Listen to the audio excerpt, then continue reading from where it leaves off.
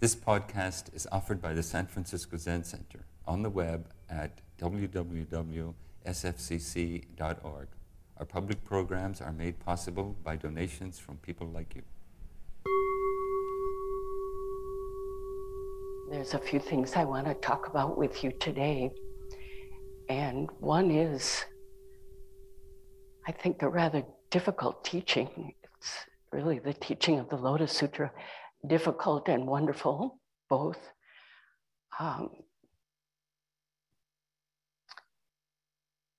So I'll find my way to that teaching with some examples and koans, a koan, and some stories. I wanted to start this morning by commemorating that yesterday, February 19th, was the 80th year, the anniversary of Executive Order 9066 that Roosevelt signed in 1942, which authorized the surveillance, displacement, and incarceration of over 120,000 Japanese people living in the United States. And 2/3 of those people were American citizens who one would expect would be protected by the laws of the land and the Constitution, etc. Yes, so this incarceration was solely based on ethnicity and fear.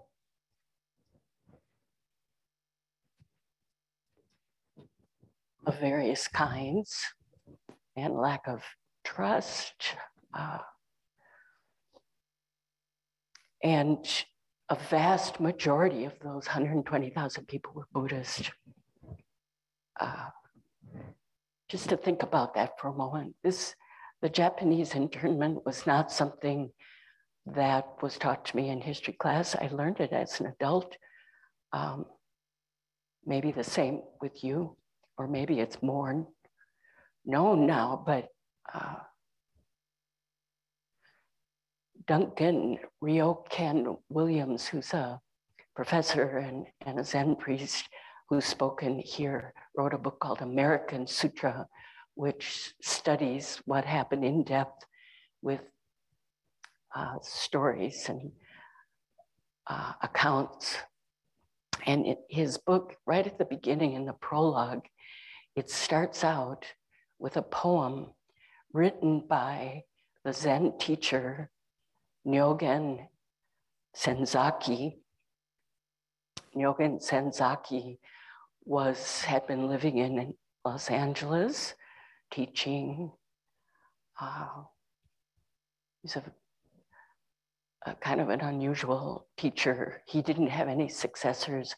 He wasn't dharma transmitted and didn't pass on to a successor, but he taught, and he was gathered up in this roundup. And this is the poem that he wrote called Parting. It was written May 7th, 1942. Thus have I heard. And just to stop for a moment, as you may know, that's the beginning of the traditional beginning of sutras. All the sutras from whatever school, if they're a sutra, they start out, thus have I heard, which is the Buddhist Jisha Ananda, who was at every talk and learned them by heart. He recited for others later after the Buddha died. So they all start out, thus have I heard. So that's Nyogen Senzaki's poem starts out, "Thus have I heard. The army ordered all Japanese faces to be evacuated from the city of Los Angeles. This homeless monk has nothing but a Japanese face. He stayed here 13 springs, meditating with all faces from all parts of the world, and studied the teaching of Buddha with them. Wherever he goes, he may form other groups, inviting friends of all faces, beckoning them with the empty hands of Zen."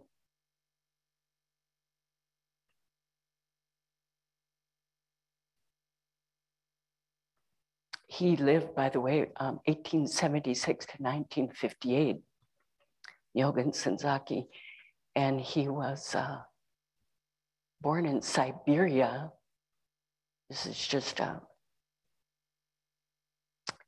part of his biography, and was found as a baby or a little toddler baby next to his mother, who had frozen to death.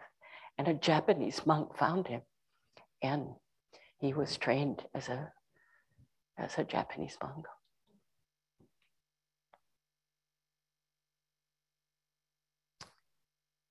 So that part of our history of ignorance, delusion, fear, cruelty, brutality, I would say. Nyogen Senzaki, before they built the concentration camps, was taken with thousands, like 18,000, to places where horse race, Santa Ana, I think, and they lived in stalls, etc. So I don't want to dwell on the cruelty and what people went through, but I didn't want to not bring it up. And this flows into this teaching of the Lotus Sutra that I want to bring up. That is, as I said at the beginning, not an easy teaching and very strict in a certain way. Before I go to that, I just want to read what's on Nyogen Senzaki's tombstone. "Friends in Dharma, be satisfied with your own heads. Do not put on any false heads above your own. Then minute after minute, watch your steps closely. Always keep your head cold and your feet warm. These are my last words to you." That's a Zazen instruction. Head cold, feet warm.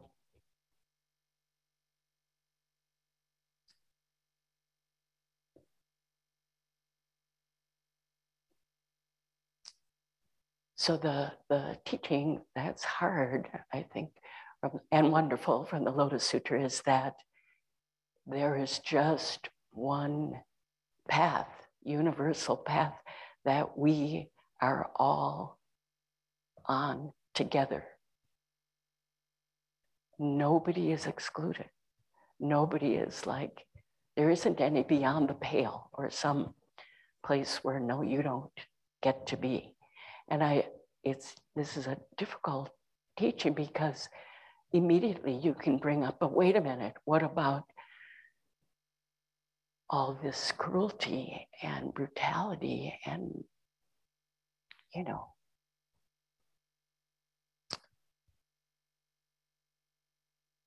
the perpetuating of war and genocide and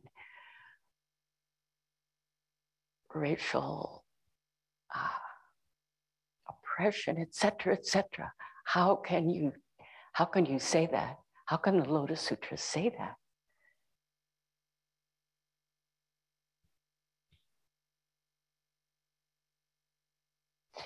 Recently, someone was telling me how terrible they think they are and how terrible their zazen is. And also they confess they don't even want to sit zazen anymore. They don't like it. They can't imagine sitting a sesshin or one day sitting, and they feel horrible, because, it's somebody who's been practicing for a while. And as we say in the Fukan Zazengi, in general, this world and other worlds, both in India and China, equally hold the Buddha seal, which is overall pervades the character of this school, which is total devotion to immovable sitting, So this person knows this well, has chanted this thousands of times, and then to feel like I can't sit and I don't want to sit. And then how the conflict of that is just kind of tearing them to shreds almost,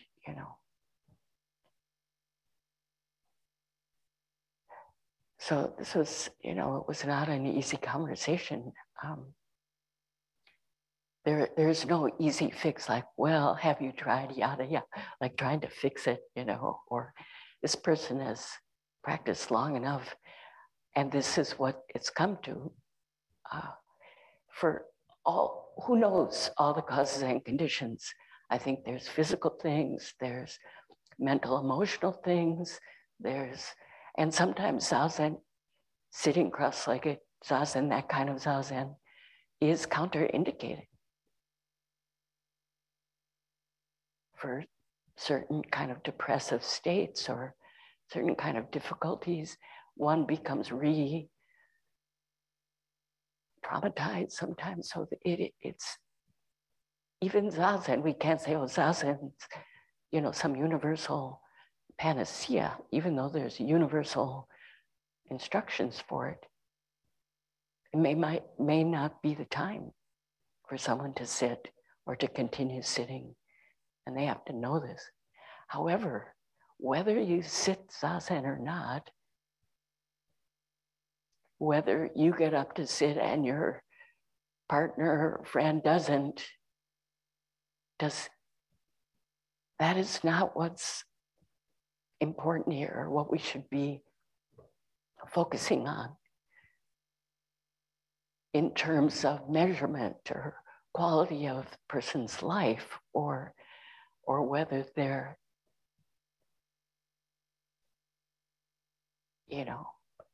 in the one vehicle or on the one path. Everyone is on the one path. This is the Lotus Sutra. And you can't get off it either.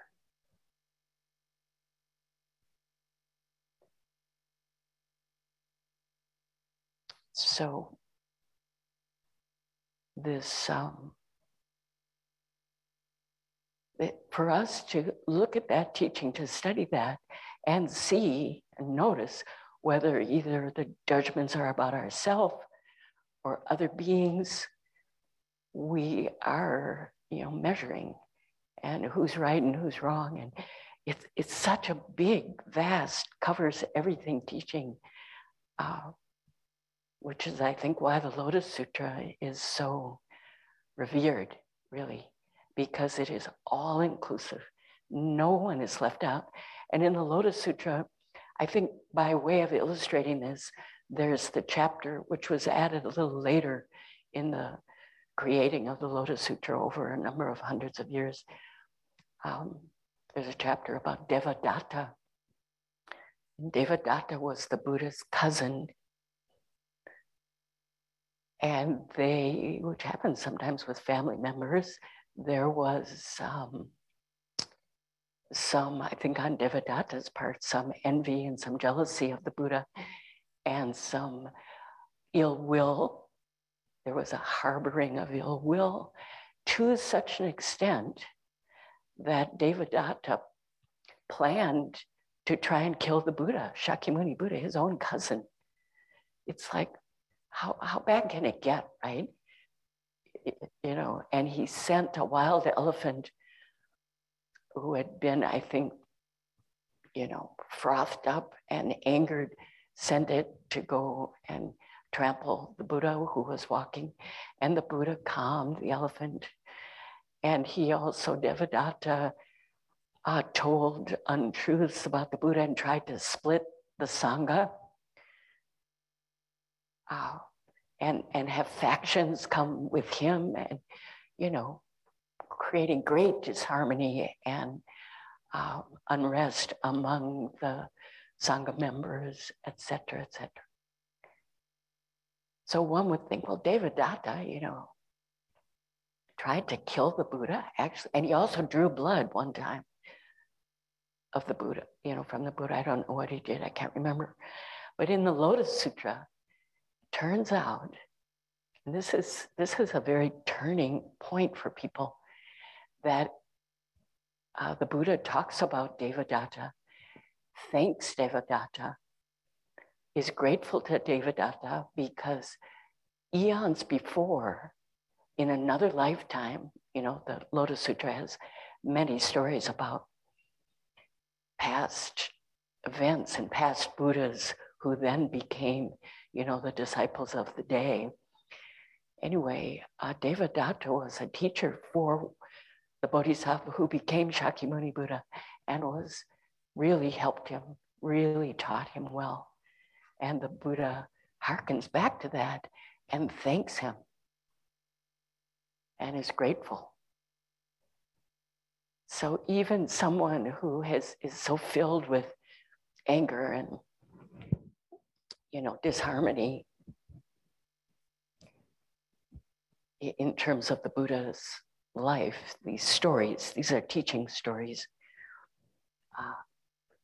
is on the same path as the Buddha, walks the same path.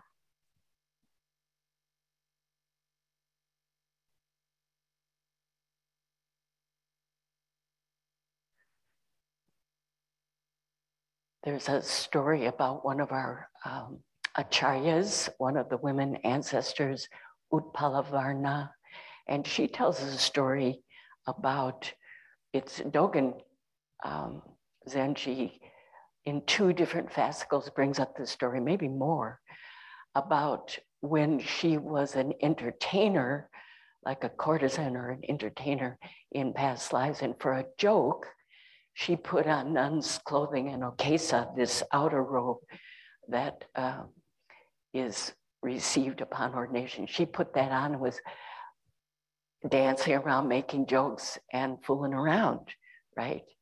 And one could say, well, how disrespectful is that, you know?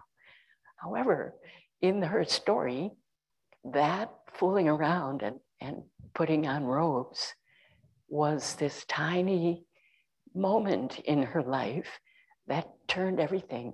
And eventually she was in the next life, you know, these are teaching stories about karma, etc. She became ordained, and so she's acknowledging this and saying to people, receive the precepts. And they say, but I can't follow them. And if I can't follow them, I'm going to go into, you know, states of woe, you know. And she said, don't worry about it. Just take them. Don't worry about falling into states of woe or not observing them. Just take the precepts. This karmic event of receiving Buddha's precepts is powerful enough to eventually, and when I read that, it's like we're all on the same path, and in different places on the path, right? And working out our own causes and conditions for our liberation. And each person is unique and unrepeatable, and it will look different. So we are not in any position to judge anybody else or to even know. Just bowing to each person as Buddha, each thing as Buddha Dharma.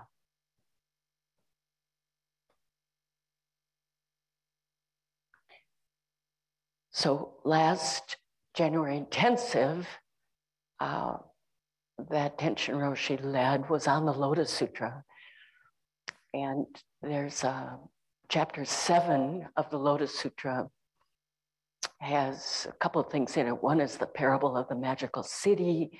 The other is this long and involved story about this Buddha whose name translates as penetrating wisdom, great penetrating wisdom, excellent Tathagata. That's one translation. Who we chant. He or she shows up in our jewel mirror samadhi. When about to fulfill the way of Buddhahood, one gazed at a tree for 10 eons. You know that line? Some of you, we've chanted that now a number of times. When about to fulfill the way of Buddhahood, one gazed at a tree for 10 eons. That's this particular Buddha from the Lotus Sutra. So this Buddha, when I say an elaborate story, it's like sometimes in the Lotus Sutra, it's like you can't follow, like he's got 16 sons and they all are practicing and then they become, anyway, and he's a king and then, anyway, he's sitting. He sits on the Bodhi seat, the Bodhi Manda, which is the name, the seat of enlightenment, which translates, by the way, into, in Japanese, dojo, which was used for Zendo, but has become, you know, it's secularized for Aikido, Kendo studios and so forth. They're called dojos. But as we know, like in Aikido, when you enter, you bow, and it's that place of practice and training. It's not just like a gym. Heading off to the gym, you step in and bow and thank the teacher in a certain way. And also, anyway, Bodhi Manda is dojo, seat of enlightenment. And we take our seat like the Buddha did under the Bodhi tree to sit. So this is our Bodhi Manda. Wherever you sit is your Bodhi Manda, your Bodhi seat, your seat of enlightenment. So this, he sat for 10 eons gazing at the Bodhi tree. And flowers fell and all people came. But, however, he gazed at a tree for 10 eons and the Buddha Dharma did not appear to him. So this part of the Lotus Sutra of chapter 7 is taken out and becomes a koan, case 9 in the Gateless Gate, the Buban Khan collection of koans. So Tenshin Roshi was teaching the Lotus Sutra last year, and this came up about this Buddha who sat under a tree, gazing at a tree for 10 eons. We're talking kalpas here, eons. And, you know, there's minor and major kalpas, and we just chanted about kalpas, right? 100,000 million kalpas. The Dharma doesn't appear, and rare, how rare it is. A kalpa, for those of you who may want to know, there's different measurements, but one is that there's a mountain, an iron mountain, a mile high and a mile wide, iron, and a bird with a little piece of silk in its beak flies by every 100 years and drags the silk across the top of the mountain. And by the time that mountain wears down, that's one kalpa. This is these wonderful measurements. This is kind of coming out of India in the sutras, these kalpas. So he sat for 10 eons. And so I'm going to read the koan to you, or just say it. A student of the way this is a student asking his teacher. The name of the teacher was Qing Yang. Qing Yang, Qing, you're wrong. So the student asks his teacher, the Buddha excellent, every time I put my head down, it gets very, I'm going to lift this up. The Buddha excellent in great penetrating wisdom practiced meditation on the seat of awakening for 10 kalpas. Nonetheless, he did not experience great awakening. Why? The student asked with a full heart, why? Why not? And this is the question I asked Tenshin Roshi. It's like, here's this wonderful teacher named, Buddha excellent in great penetrating wisdom, sitting on the Bodhi seat for 10 eons, and the Buddha Dharma did not appear. Don't you find that unusual? And flowers are falling and everything. People are coming, paying homage. The Buddha Dharma did not appear. And I asked Reb that, and he said, oh, that's this koan. So I've been thinking about this for a year. How come this wonderful practitioner practicing this, how come the Buddha did not appear? So this teacher says, there's a couple translations. One is, your question is exactly to the point. Another translation is, your question touches the intimate matter. And another was, what a splendid question. So the question was basically, why didn't the Buddha Dharma appear to this practitioner? And the teacher says, that's exactly to the point. Splendid question. And the students didn't get it, but he or she said right again, but he sat there for 10 kalpas. Why didn't he attain Buddhahood? And the teacher said, because he is a non-attained Buddha. Because he is a non-attained Buddha. So this is a koan, right? So I've been turning it for a year myself, and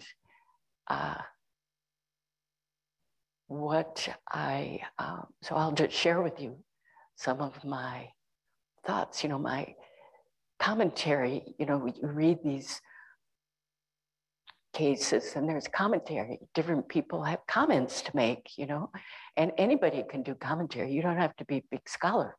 You just, what are your comments about this? What does it activate for you? What kind of thoughts or questions do you have? So I was thinking for this past year, how come the Buddha gazed at a tree for 10 eons, this Buddha, Eijun Roshi translates this Buddha's name as supremely pervading, surpassing wisdom Buddha. So these are wonderful names. How come the Buddha Dharma did not appear to him? How come he didn't attain Buddhahood? And this response, because this Buddha is a non-attained Buddha.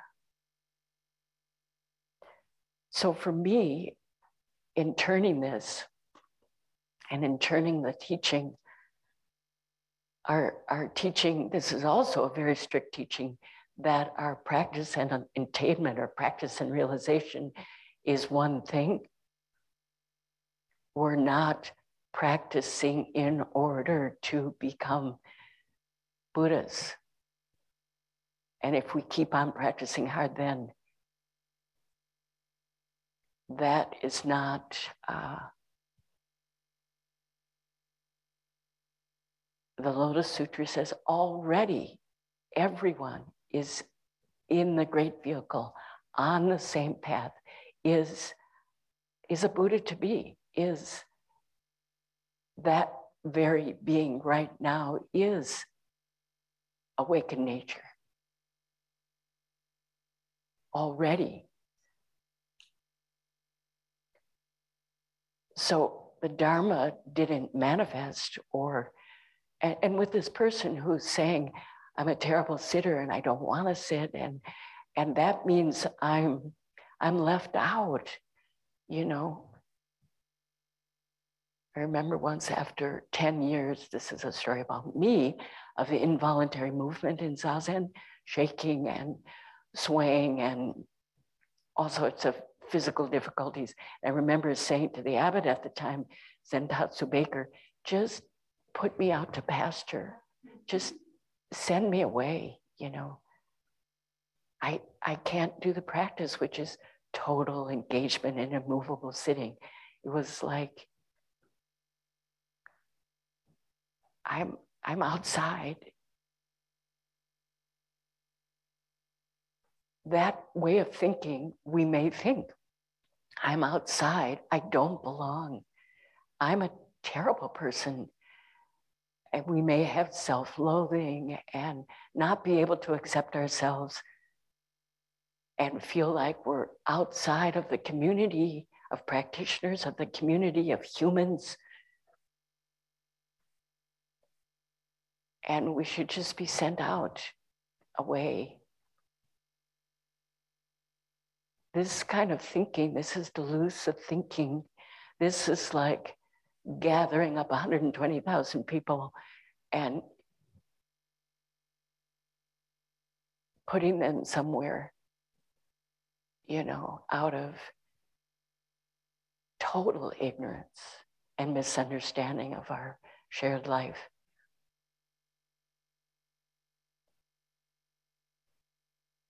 That we are ignorant of, you know. So our nature and the way, the nature of all things, this is the Buddha mind seal, is awakened nature. And it includes ordinary, and, you know, it says in that same, or one of our chants, you know, because there's the ordinary, there's jeweled pedestals and fine clothing. Because there's the startlingly different, there's house cat and cow. Those are all, you can't pull those apart. You can only say, oh yeah, that old cow or that old house cat that I know so well, because of startlingly different things. That's all one thing. And our ordinary mind is the way.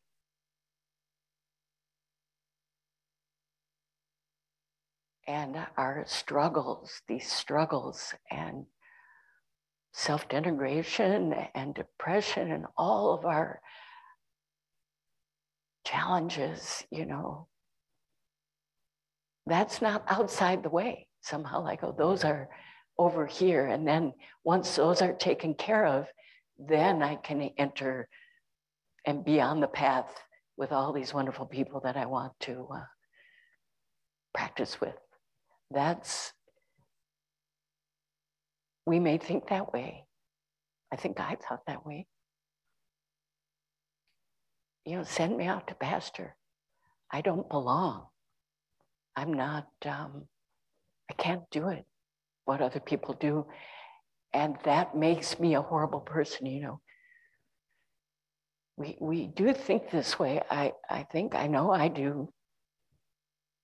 So the Buddha Dharma is not like that, which when I say is very strict, it's like right under your feet right now, however you're manifesting and however you're appearing in this world with all the difficulties and all the, what we call faults. And, you know, the word fault in earthquakes, you know, at the fault line is where things move, right? Where the plates of the earth move. Those faults, so-called faults, is where we learn, where we understand through that, not bypassing that, you know, spiritual bypassing, suppressing it, pretending, making up stories, and having a kind of false self to the world. We accept completely. And it just so happens that we can't, the non-attained Buddha, this Buddha in the Lotus and the Buddha in this case 9, called the non-attainment Buddha, why he or she can't become Buddha, Buddhahood doesn't manifest because already, it's already manifesting. They are already awakened. You can't put a head on top of a head like Nyogen Senzaki says. You can't add to what's already there. It's like, it doesn't make sense. So it didn't appear because already he was manifesting fully, completely.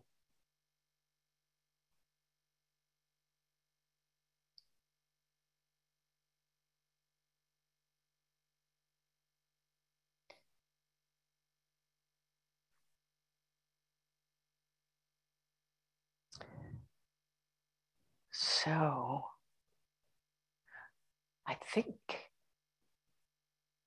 the only thing I wanted to include in today's talk was that in the liturgical year,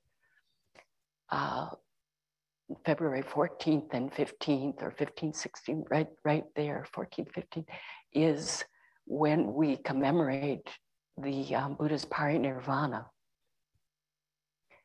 meaning the death when the Buddha died.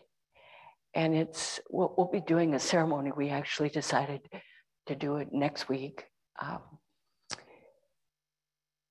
When we didn't do it on the exact day, I think we're choosing a day that will work better for our schedule. So in the traditional old wisdom school, the Buddha died and went to parinirvana, it's called, and gave teachings, Nyogen Senzaki on his tombstone said, "This is my last teaching. Keep your head cool and your feet warm. These are my last words." So the Buddha's last words were basically not saying, I'm not going to be here anymore, so you're going to be bereft of any teaching or dharma.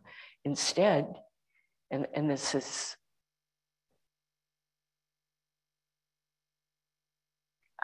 the Buddha brought up impermanence, and also, and we'll, in the ceremony, that will be repeated. We'll read the Buddha's last words. But basically, the Dharma will be there, whether I'm there or not, for all of you. The Buddha Dharma. And some of you may think we've lost our teacher, and there's grief, and grief is part of it. We do feel grief when we lose our loved ones. That's part of our practice life. It's okay. However, the Dharma has been given, and this Dharma says,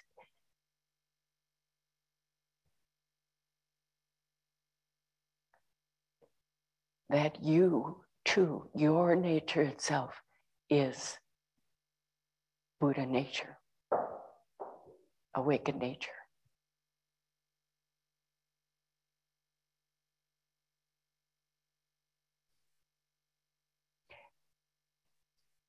I'm going to leave it there. There's much more to say about Buddha's parinirvana, and maybe we'll be talking about it this come this week to prepare for the ceremony. I think the more we know about the ceremonies, when we enact them, there's meaning, and it may be surprising how touched we might be by certain ceremonies if we know a little bit more. Sometimes even if we don't know, of course, we're touched. So maybe we'll do that this week for the practice period here. Okay, well, we'll be chanting the dedication, which comes, by the way, in this chapter 7 of the Lotus Sutra about this Buddha, and this particular, may our intention equally, that's from the Lotus Sutra in that chapter. Thank you for listening to this podcast offered by the San Francisco Zen Center. Our Dharma talks are offered at no cost, and this is made possible by the donations we receive. Your financial support helps us to continue to offer the Dharma. For more information, visit sfcc.org and click Giving. May we fully enjoy the Dharma.